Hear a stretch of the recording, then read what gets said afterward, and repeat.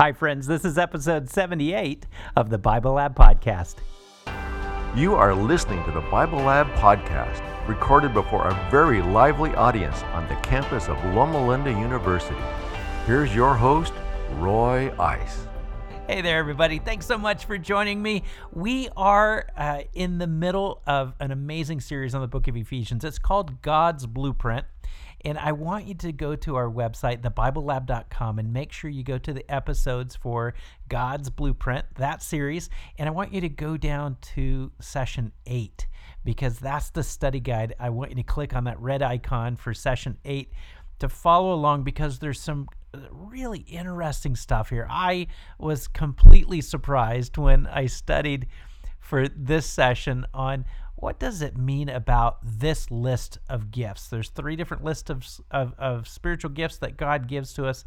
This one is so different, and I didn't realize until we went through this study. I know you're going to be blown away, and it's going to help you understand where God has you, why he's placed certain people in your path, and how he wants to coach you to your best, most incredible life possible, that you can help the world. You can help all the people around you. So make sure you do that, and thank you so much for joining us. Welcome to the Bible Lab.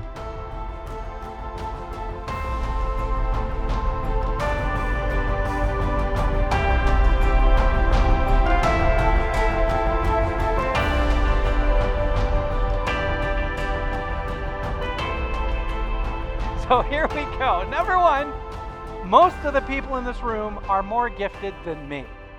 Most of the people in this room are more gifted than me. Okay, now I knew when I hold them up, please, keep them up. I knew when I did this, I would be confused personally, because I'm seeing a lot of yeses. I did expect the 55 to 60% yeses I'm seeing. Because many of you are saying, well, I have to be humble. It's the Bible Lab, and you can't be proud in the Bible. But then I'm also seeing quite a split, almost an even split of the maybes and no's, because many of you also understand that the gifts are not something that you've earned, because a gift is never something you've earned, is it?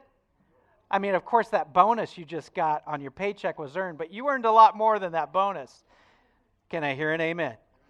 Yes, but many of you also understand that gifts are something that you're not in control of. Yeah, you can be nice. Yeah, you can butter up the boss, but gifts are gifts. And isn't it amazing that today, I didn't map this out. I promise I didn't. Isn't it amazing that today, on Christmas morning, as we're going through this conversation, the conversation is about gifts. Jesus' gifts to us. And so on this Christmas, one of the things I really am hoping that that really comes clear and rings true in this Christmas morning Bible study that we're having is that Jesus ultimately has a Christmas gift for you today. And when you see what it is, I'm hoping it will just be the best gift that you receive this year. Number 2, unity is only possible if you also prioritize individuality. Oh, look at this thoughtful group. Okay, so I'm hearing groans, but that's okay. That happens.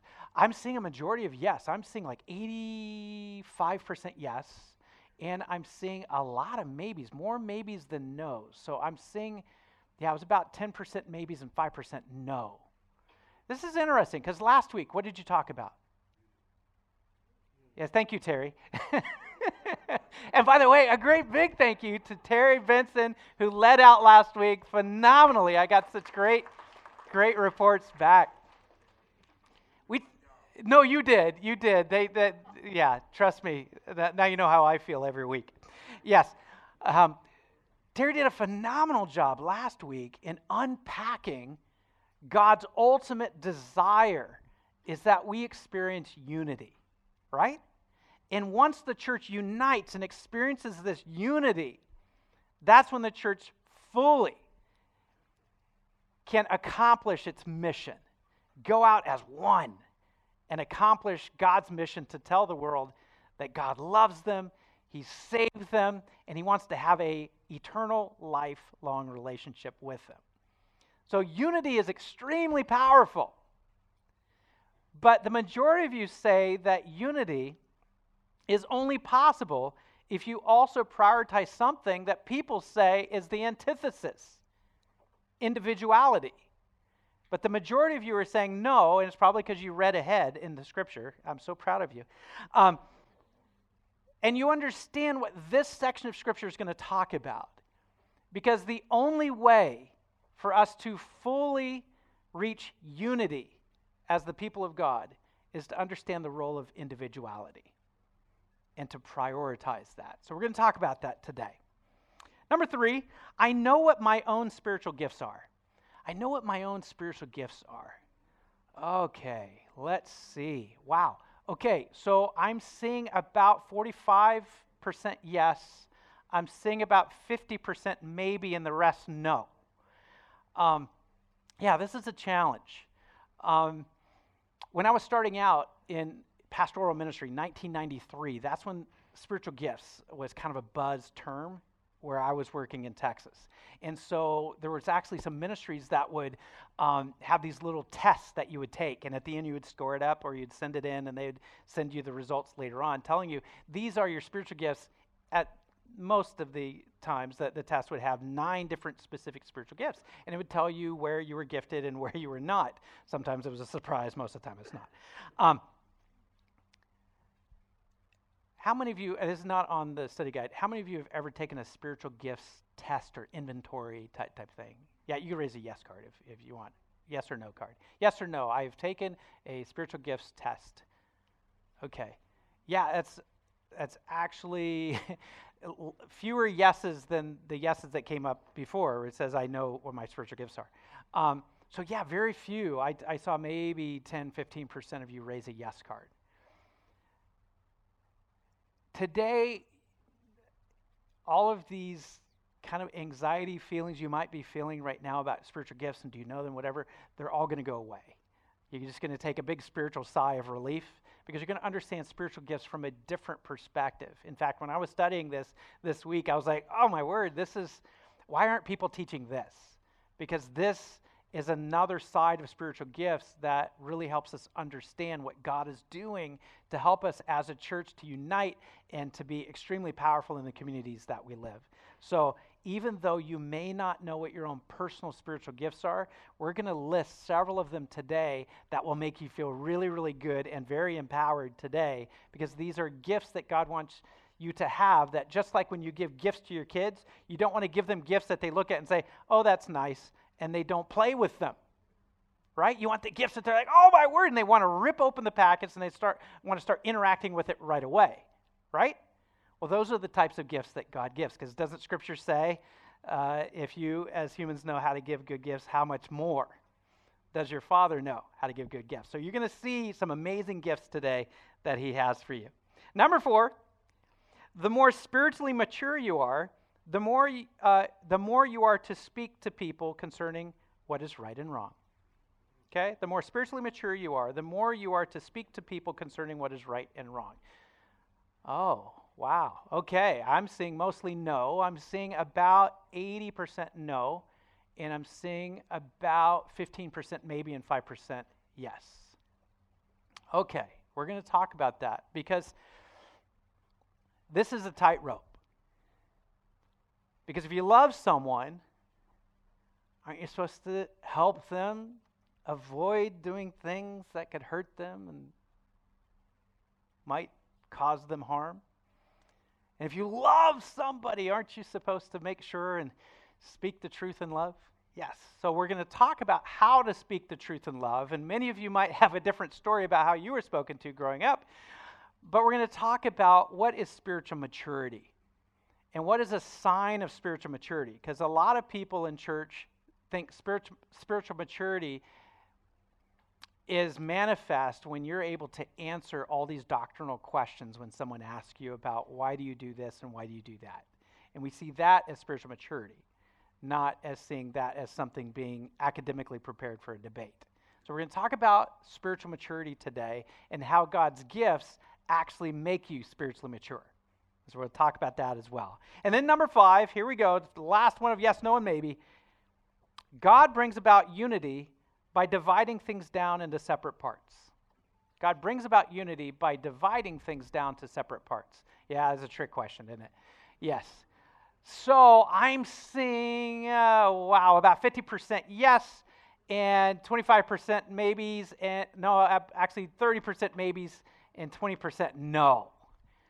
Yes, this is a hard one because we usually think of division as a negative term. Don't divide, we're supposed to multiply, right? And so as we look at God's gifts and God's plan for us as a church and how to have the most healthy church, we're going to see what God actually does. Does he want us to multiply, or does he want us to look at how we divide? And so it's going to be a really fun conversation. To help us understand it, I want us to get right into Scripture today. We're going to be taking a look at Ephesians chapter 4, verses 7 through 16. I have it in the New Living Translation here, and it reads as follows. However, he has given each one of us a special gift through the generosity of Christ. That's why the Scriptures say, when he ascended to the heights, he led a crowd of captives and gave gifts to his people. Notice that it says he ascended. This clearly means that Christ also descended to our lowly world. And the same one who descended is the one who ascended higher than all the heavens, so that he might fill the entire universe with himself. Now these are the gifts Christ gave to the church: the apostles, the prophets, the evangelists, and the pastors and teachers. Their responsibility is to equip God's people to do his work and build up the church, the body of Christ. This will continue until we all come to such unity in our faith and knowledge of God's Son that we will be mature in the Lord, measuring up to the full and complete standard of Christ. Then we will no longer be immature like children. We won't be tossed and blown about by every wind of new teaching. We will not be influenced when people try to trick us with lies so clever that they sound like the truth. Instead, we will speak the truth in love, growing in every way more and more like Christ, who is the head of his body, the church. He makes the whole body fit together perfectly. As each part does its own special work, it helps the other parts grow so that the whole body is healthy and growing and full of love. There is so much here. Can I apologize at the beginning? Because there's 2 more hours of discussion after we stop today. There is so much here. But I want to take a step back, and let's start with verse 7. It says, however, he has given each one of us a special gift. Now, when you hear the term spiritual gifts, what do you think of? What do you think of when someone says spiritual gifts? Hold up your comment card, your question card. Many of you have heard this term for decades now. Someone says spiritual gifts. What do you think of? This is an easy one. Well, I'm looking at 1 Corinthians 12, where it says spiritual gifts are word of wisdom, word of knowledge, faith, healing, miracles, prophecy, distinguishing of spirits, speaking in tongues, and interpretation of tongues. I love that. Thank you, Larry. 1 Corinthians 12. You can also go to Romans 12, and there's a list there as well. And it's a very similar list to the one that you just read. But those 2 lists are extremely different than the one that we're reading today. And I'll unpack that for us in a moment. But you're right, Larry. That's what I've always gone to. When someone says, talk to me about spiritual gifts, boom, I'm in 1 Corinthians 12 or Romans 12. And I go there and I read off the list and I say, okay, so do you want to take a spiritual gifts inventory? In fact, when I was the chaplain at Pacific Union College, one of the very first thing that all incoming students, and I see some here, had to do that first weekend is they had to fill out these little bubbles, these little tests of what your spiritual gifts are. And at the end of that, you scored up and we would see what your top 3 gifts were, and then we would challenge you as an incoming student. So what area of ministry are you going to get involved in? Here's the different ministries, and here's your gifts. How are you going to plug in so that you're active in using your gifts? And so I've typically approached it that way, Larry. Today, I have a huge surprise for you, and we're going to get to that. Yes, back here. I think a lot of people, when they think of spiritual gifts, think of talents. Yes. Exactly.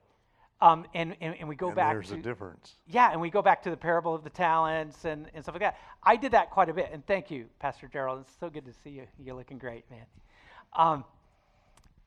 I've used the parable of the talents more when I talk about spiritual gifts than probably any other parable or any other section of Scripture, because in my own life I found it to be true. One morning I wake up and God has gifted me because I'm faithful in the small things and the gifts that I had. Then God says, okay, if you're faithful with small things, let me take from those who aren't using it and give to you. I've seen that in my own life. And so, yeah, you're right. That's typically how we see spiritual gifts. Over here, yes, Dr. Osborne. So, do you differentiate between values and gifts and talents? Because I know in my educational ministry, I've been very focused on the creation of transcendent values Yes. that you can carry with you beyond whatever major you're taking, Yes. whatever career you're in, and how you approach life. Yes. Do you differentiate between spiritual gifts and values? You know, I do, but I never realized until this week studying this passage the connection to spiritual gifts. And what you just talked about is the underlying principle that Paul was inspired to write to the Ephesians. Because when Paul's talking about spiritual gifts here, he's talking about how do those underlying principles get transferred from one generation to the next, from unchurched to church. How is that transferred over in a way where it makes sense that people are cared for as they're having this transference of values, knowledge, ethics, morals, whatever. And so Paul actually talks about how God literally gifts you with that opportunity. And so I'm so glad you said that, because that's exactly what today is all about. And it's so different. And that's the major different way between 1 Corinthians 12 and Romans 12 and what Ephesians chapter 4, 7 through 16 talks about when they talk about spiritual gifts. Because we typically see spiritual gifts as, great, I've been gifted, but that gift just basically means I have a responsibility. Have you ever received a gift that was a responsibility? Maybe it was a goldfish or a pet of some kind. Maybe it was a ticket or a pass to someplace, but you had to go with that person who gave it to you. It's like, great, thanks. This isn't a free gift. This is a responsibility. And so we typically look at things, okay, so I took the spiritual gifts inventory and it says, I'm really good at preaching. Does that mean I have to be a preacher? I'm studying nursing. What does that mean? And so a lot of people see spiritual gifts more as responsibility than they do as what we're going to talk about today. But thank you, Dr. Osborne, because that is literally the transition we're going to make here in a second. I want to get to two more comments. Back here. Yeah, I was looking at 1 Corinthians 12, and of course it's preaching, teaching, hospitality, and you know, a lot of times you think hospitality, why is that a gift? Anybody can open up their home, but unfortunately everybody cannot. That's true. You know, hospitality is a gift. Another clarification, it says tongues, and I think a lot of religions, especially the Pentecostal and so forth, they think that's speaking gibberish. Well, in Greek, tongue is glossa. Glossolalia. Okay? Yeah. So glossa is your tongue, but even if you go to Greece now, it says foreign tongues. Foreign glosses, glossolalia. Yeah. So it's being able to understand and pick up a language very quickly. That's the gift of tongues, and not this other bubbling that, you know, a lot of people think it's glossolalia. It's actually being able to understand and speak a foreign language. Well, it's interesting, too, when you look at the two lists, one of the lists actually includes the gift of interpretation of tongues. And so, you know, what's the cause for it? So, yeah, you guys have shared really what was kind of in my knowledge and understanding of gifts up until this last week. And then when I started digging into the commentaries and looking at, but what is this list of gifts, and why does it look so different? It feels so different. The expected response is so different, is because when you look at the gifts of 1 Corinthians 12 and Romans 12, these are gifts given to you to use them specifically to evangelize, to reach out, which is great. And those gifts are abilities. Okay, so each of these gifts that we just listed from 1 Corinthians 12 and Romans 12 are abilities. The interesting thing is as you look at Ephesians 4, these are not abilities. These are people. The gifts listed in Ephesians chapter 4 are not abilities, although these people have abilities. This text is saying, my gift to the church are individuals. There are people brought into your path who are gifts to you to help you understand, just like Dr. Osborne was talking about. How do we transfer values? The values of our church, the priorities of our church, the picture of God. How do we translate those? And I don't know about you, but I know me specifically. There are individuals throughout my lifetime that had God not sent them into my life at that moment, I wouldn't understand God the way I do today. And I'm sure you as well have that experience. There are specific people that God brings into your life at specific times, and then you go for a ways, and then God brings someone else. And those people take the form of apostles, prophets, evangelists, and pastors and teachers. And the reason why God brings these gifts into your life is because, quite frankly, spiritually, you would not have survived the time that you just went through. And it doesn't mean you went through a rough time. Sometimes the most dangerous time in your life is during success. And God brings people during those times to do the work for the church so that we as a body are built up.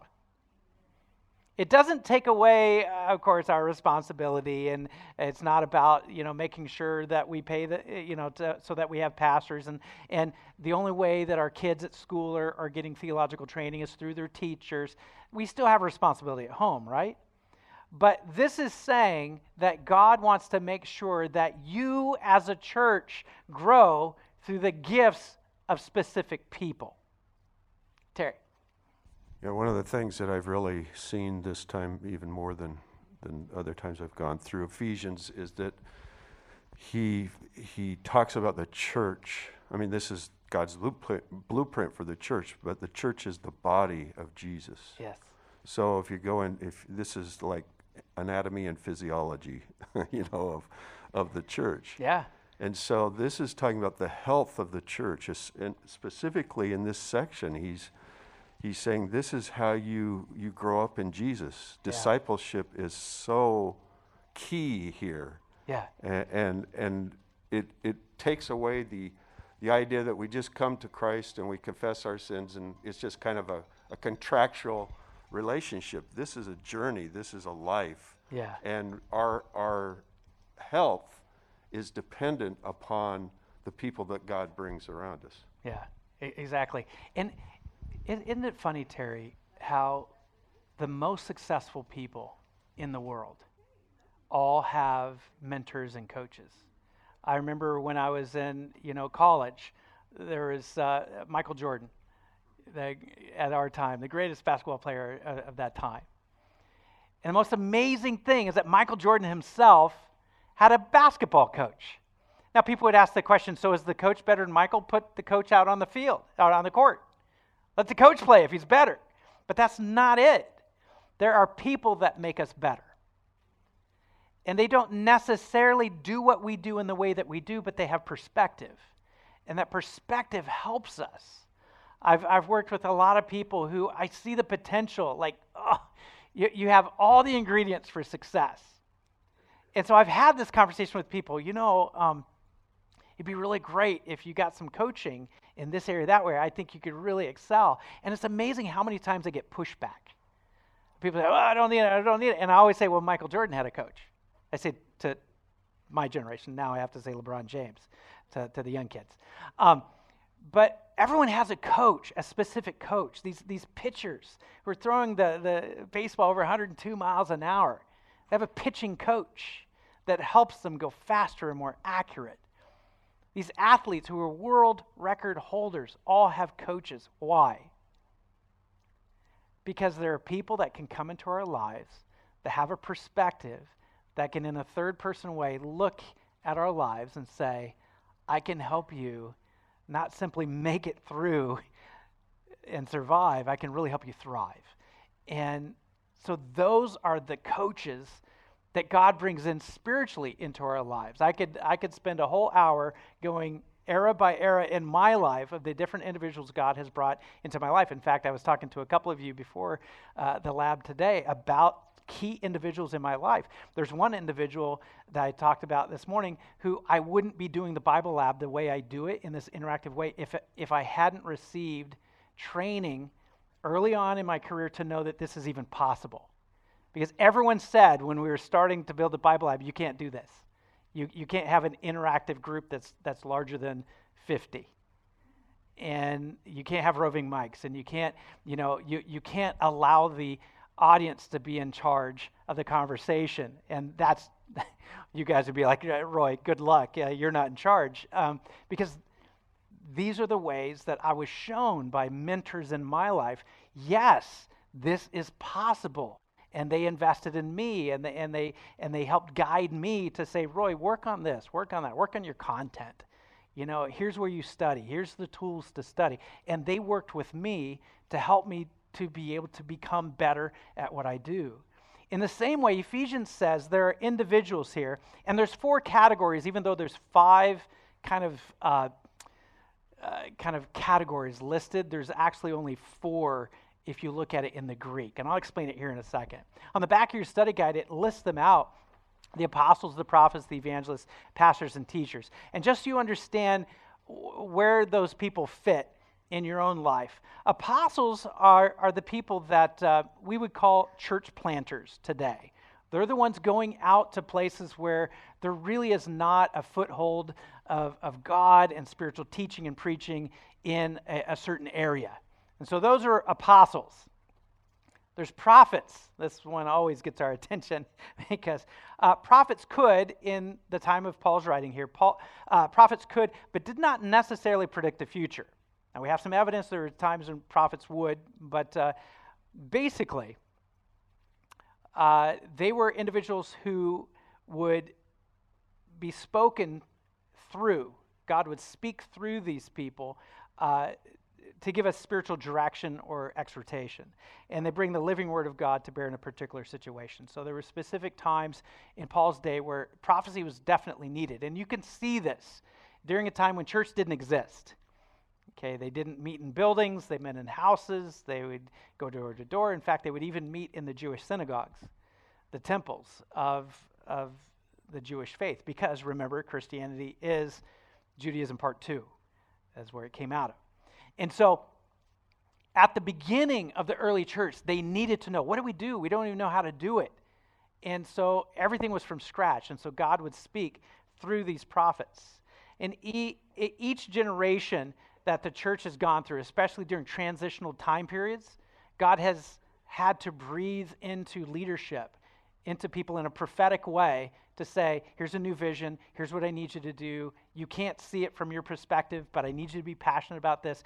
And God breathes through those people, and we don't call them prophets today, we call them visionaries, because God gives them the inspiration. He spires into them, He breathes into them and inspires them of the new ways He needs us to work so that we can be effective. Now, the next category, evangelists, I always chuckle at this one, because today we view evangelists in 2 different ways. You either see it in a more conservative way, where the evangelist is an itinerant preacher that goes from city to city, will spend 6 to 8 weeks doing a big event, and then they leave town. The other view of evangelists, if you talk to people, are the guys on TV who keep telling you to send in send in your money so that you can help yourself, and God will bless it tenfold. Doesn't it say so in Micah? And so people, see televangelists as these basically the charlatans on TV.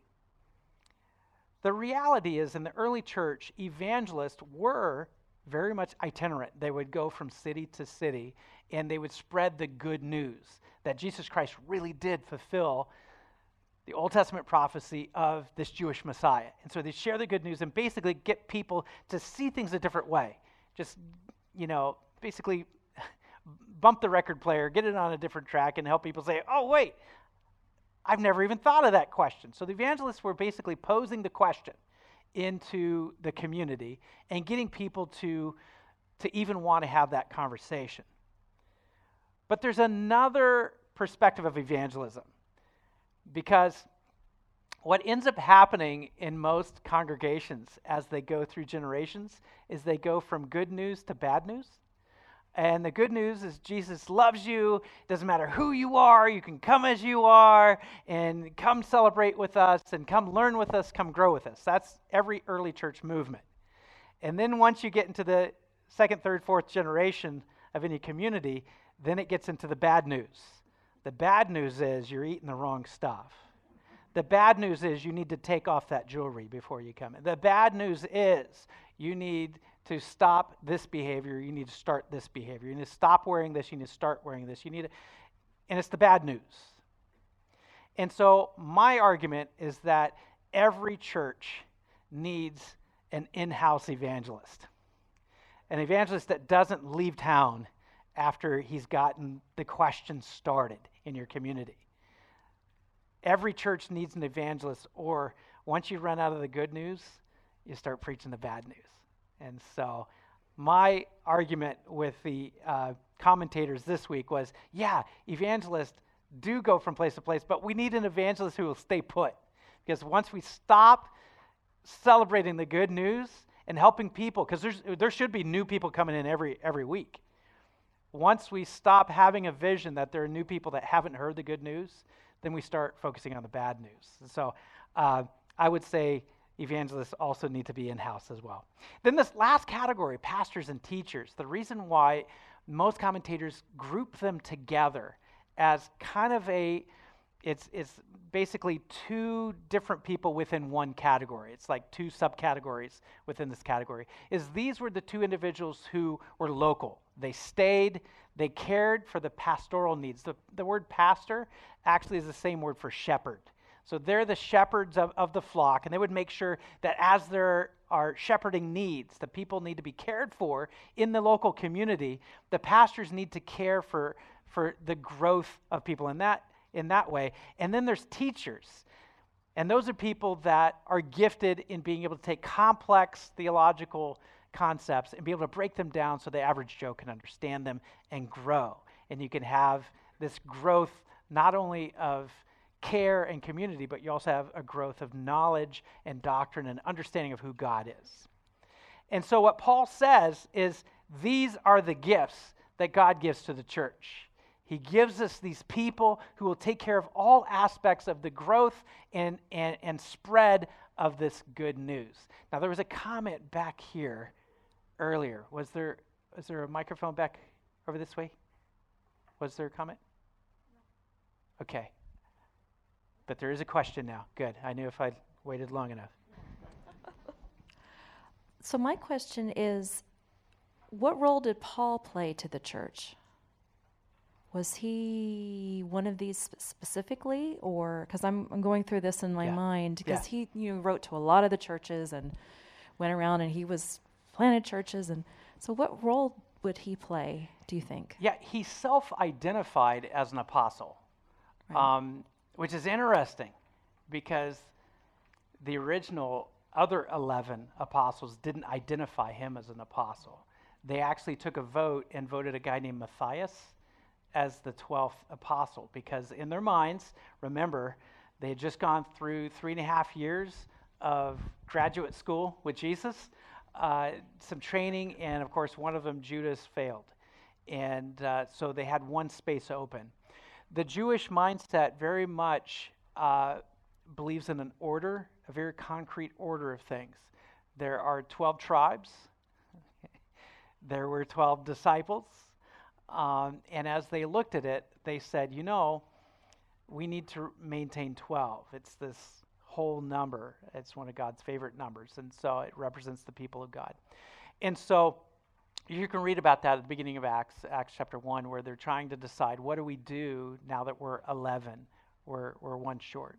And so they vote this guy Matthias. It was between two guys. They cast lots. We wouldn't do that today in nominating committee, where we roll dice and see who gets the position. If we did, the conference would hear about it, I'm sure.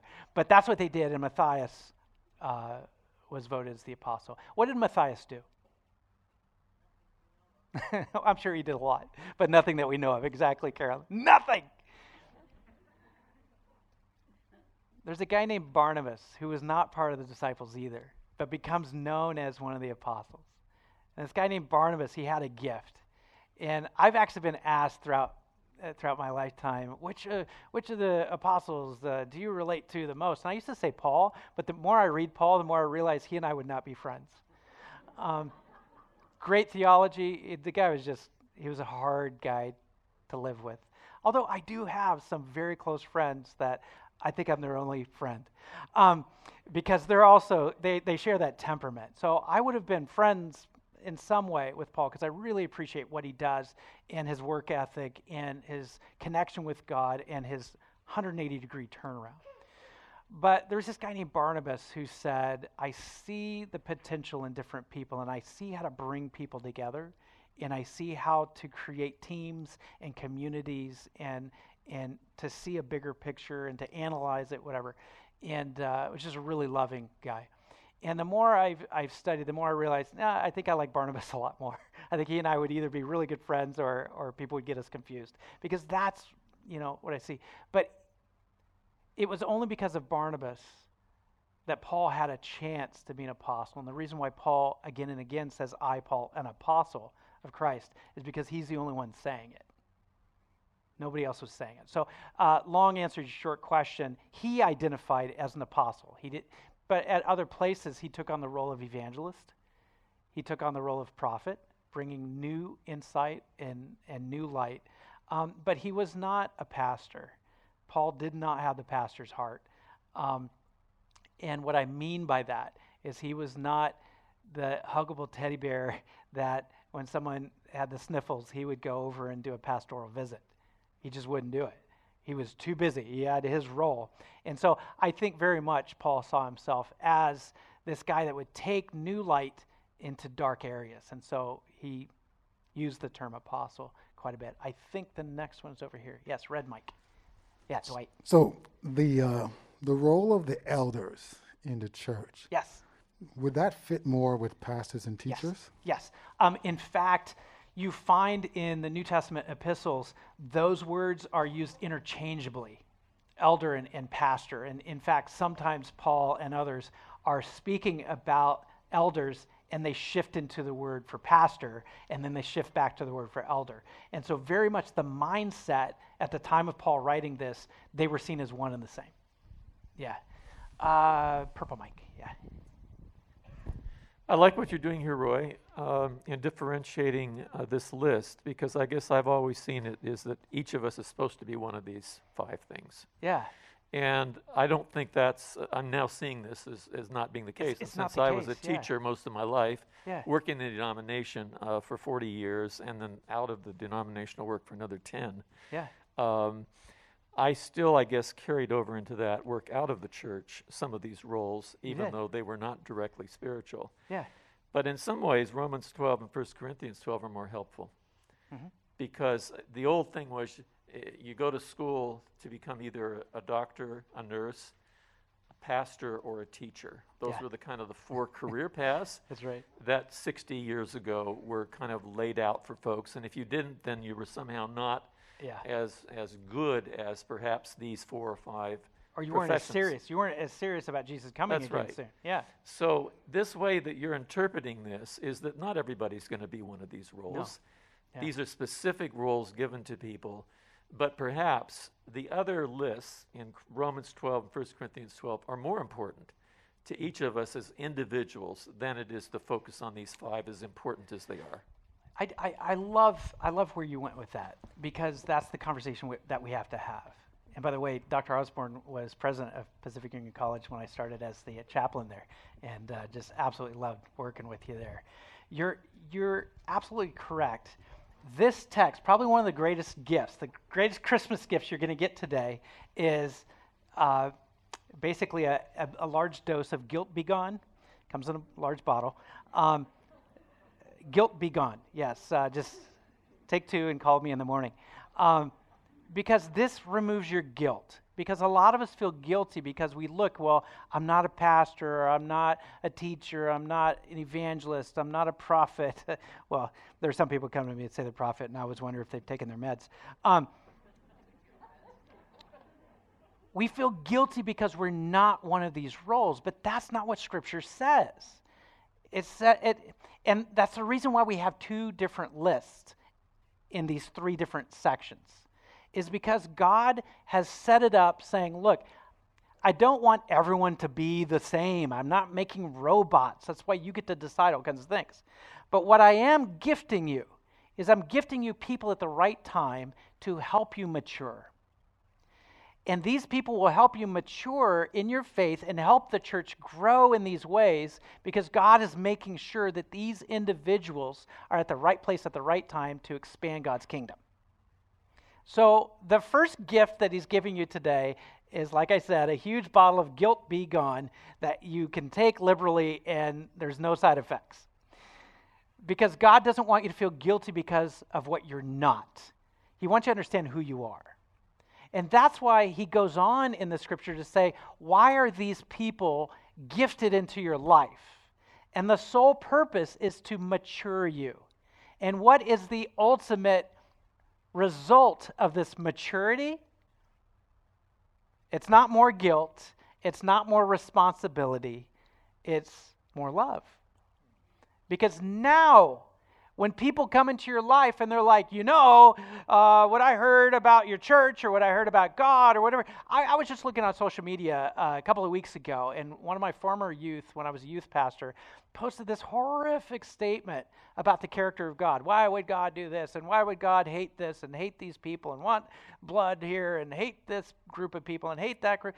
And I just was like, I just want to hug you and say, I need to be back in your life. Because there's no one obviously in your life to help you have maturity to understand that may be a world's perspective of God, but that's not a biblical perspective of God. And so God gifts these people into our lives to help us be mature so that our response is not angry and divisive and I'm more correct or you're more incorrect, but to be able to respond in love.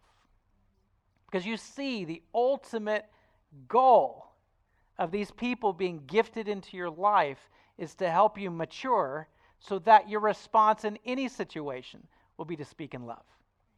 Not to speak like I grew up with, not to speak with adamant truth, but to speak that truth in love. Because there's a lot of people that spoke to me in my formative years that really were doing their best, really were doing what they saw as appropriate, but quite frankly was very inappropriate for that stage of my life. And I easily could have walked away from church. But God gifted into my life, much like he did you, people at just the right time to help you mature and understand the goal of God in your life is not perfection. The role of God in your life is perfect love. That's why even when Christ is saying, be ye perfect, even as my Father in heaven is perfect. Look at the context. It has nothing to do with your behavior. It has everything to do with love.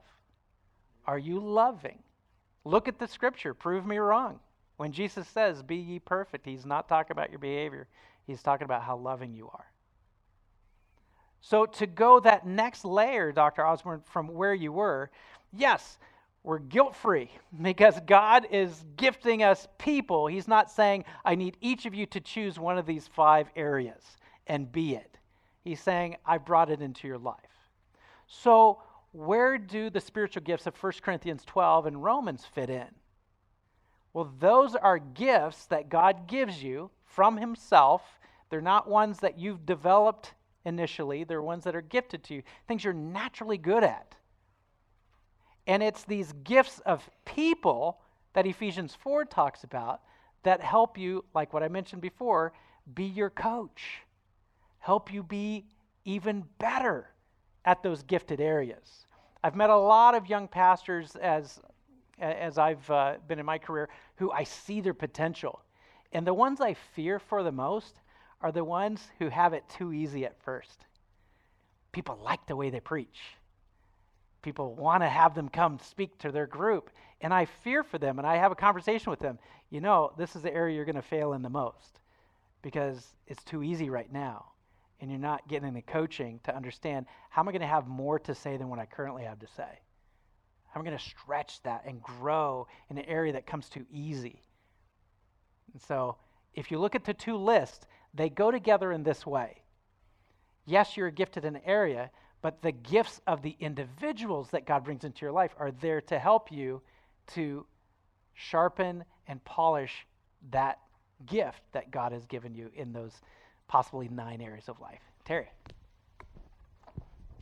Do you think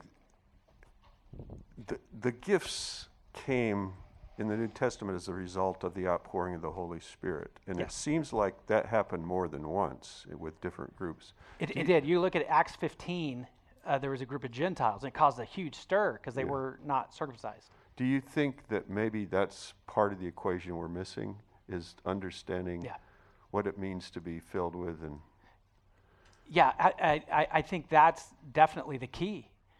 Most people look at what do I need to do my responsibility. And the moment you start with I, you've lost.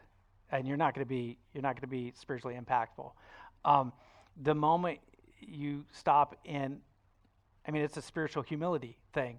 The better you are at something, the more you have to realize the only reason why I'm good at this is because God gifted me an ability or a connection or a style or whatever. God gifted it. Francis Chan, several years ago, about 15 years ago now, his book, The Forgotten God, caused a huge stir across the Christian movement because he talked about the Holy Spirit in just that way, Terry, where he talks about how, we do church and we don't need God. We don't need the Holy Spirit to do anything because we've got it all together. But what happens the moment that you allow God's Spirit, which is the one, by the way, when Jesus is saying farewell, just before his ascension, his instructions to his disciples was not, now go and do all this. We typically focus on Matthew 28, 19 to 20. Go into all the world and baptize them in the name of the Father, Son, and the Holy Spirit. Jesus' actual instructions to his disciples, yes, he wanted them to do that, but his actual instructions to his disciples was wait, don't do anything until. And that until was the one he had talked about in John 16. He's like, I'm going to send you another paraclete, another me. He will give you power. So don't do anything until he comes, because he will be the one who will bring power. And that's what we see in Acts chapter 2 and Acts chapter 15. Exactly. The more we look at God's gift to us, the more we realize how much we mess it up every time we try to make it better. Right? And by doing it on your own, you not only make yourself feel guilty and demoralized because you'll never do it good. I mean, you might do it good. You'll never do it great. But God's greatest gift to you is that it's not about you. In fact, we've mentioned this several times, Galatians chapter 5, verse 16 and 17, it says it's when the Holy Spirit comes into your life that he actually changes you. And he gives you cravings that are opposite of what you typically would want to do. And he makes you tempted to do good things that you would never be tempted to do before. And then in verses 22 and 23, he gives you another list of 9 things of how he changes you to be better. It's not you being better so God will love you. God loves you so that you'll be better. And he gifts you in these ways so that you are better. But it's not you in and of yourself doing it. So the moment we just stop doing that and realize everything is a gift of God. Grace is a gift of God. these mentors in our life is a gift of God. And anything you might have, any talent or ability that surpasses the average is a gift of God. And the moment we realize that, the moment we can finally relax and say, it's not about my performance. It's about God living and breathing in me and giving opportunity to change other people's lives, to help them understand this is not all there is. My wife and I were just talking this morning. There's individuals who are going through a really tragic time right now. Loss of a loved one, COVID related. They're not believers. They don't believe in God. They don't believe in heaven. They don't believe in grace. They don't believe in gifts. They don't believe in any of this. And our conversation was, how are they surviving? How are they even making it? Zero hope of ever seeing their loved one again. Do you realize all the gifts that God has given us under his tree? It is packed. Do you think you had a lot of gifts for your grandkids? Are you kidding? God's gifts are just flowing and flowing because it's not about us. Because he loves you enough to say, I'm not going to make it about you. I'm not going to make you prove yourself. I know you, I love you, and I'm going to gift all the things that you want to experience in your life, the ways that you want to be revolutionary to your family, to your friends, to your loved ones, to your coworkers. I'm going to gift all that to you. So stop worrying about how good you are and just relax in the fact that I have gifted, I have breathed all the stuff into your life. Last thing I want you to notice here in this section. This is probably the most poignant for our time, and unfortunately, it's 1 minute past time for us to close. But verse 16, Paul closes by trying to help us understand. He starts out, verse 7, with however, because we just talked about unity, right? It's all about unity, unity, unity. And he says, however, I want you to understand, even though our goal is unity, God is gifting you people who are very diverse. He's bringing these very diverse voices and viewpoints who these guys would probably argue that what they're doing is more valuable than what the other person is doing. And so even though we're striving for unity, he says there is a diversity that's absolutely necessary. What he says is each part does its own special work, which to me is probably some of the best news that I heard as a young pastor a couple of decades ago when I felt like I was doing my own special work and nobody else called it special. There's just my own work. Because it was different. It was different from how other people were doing it. And I had a few of my colleagues that they also agreed, and we were trying to do things differently. But it's so hard to do things differently when the rest of the world says, no, unity is about uniformity. And I don't know how you see what's going on in the world today, in politics today, and in the church today, but we're all fighting the same thing. Everyone's arguing that we need to do everything the same way, agree about everything the same way. And God himself says, well, I'm the head of the church. And the body has many parts. And each part does its own special work. And I want to challenge us today as we interact with people who have a difference of opinion, that God will give us an opportunity to speak the truth in love. Because the truth is, Christ only can bring about unity and maturity if our church is also full of diversity. It's the only way he can do it. And if we can value that, if we can help God breathe into these what now are very tense situations and help people understand these are the most beautiful situations because it's only the diversity that we're faced with today that allows us to have maturity and ultimately through love allows us to still have unity. And if we can allow God to do that in our lives today, I think 2022 is going to be one of the most gifted years that we see, that God gifts us individually and gifts our church corporately, because God has a great work for us. My prayer today is that you'll truly open up these gifts on this Christmas Sabbath and you'll allow yourself to experience and you'll think back in your mind, God, who are these gifts that you placed into my life in my formative years? all the way up to today to truly help me to polish the gifts that God gave me and God continues to gift into my life, so that ultimately our community will know that if you're related to Christ, you're the most loving person in your community. And if anything comes up in their life, regardless of their activity, regardless of their performance, regardless of their connection to you and Christianity and their church, they know if they come to you, they'll have nothing but a response of love. And that love will be a love they can't get from this world. It can only come from a God who first loved us. That's quite a challenge for us this week, but I know you're up to it, and I know you're going to allow God to not only work through you to be a gift to the people in your community, but I know that you're also going to continue seeking out opportunities to be coached, to sharpen the gifts that God's given you, to be the most loving person in your community. So I'm so thankful that you went through this conversation. I hope you'll come back for our next session, session 9 of God's Blueprint, which talks about Ephesians chapter 5. And ultimately, it starts out by saying that God wants you to be imitators of Him. What does it mean to be imitators of God? I hope you'll come back and find out. We'll see you then.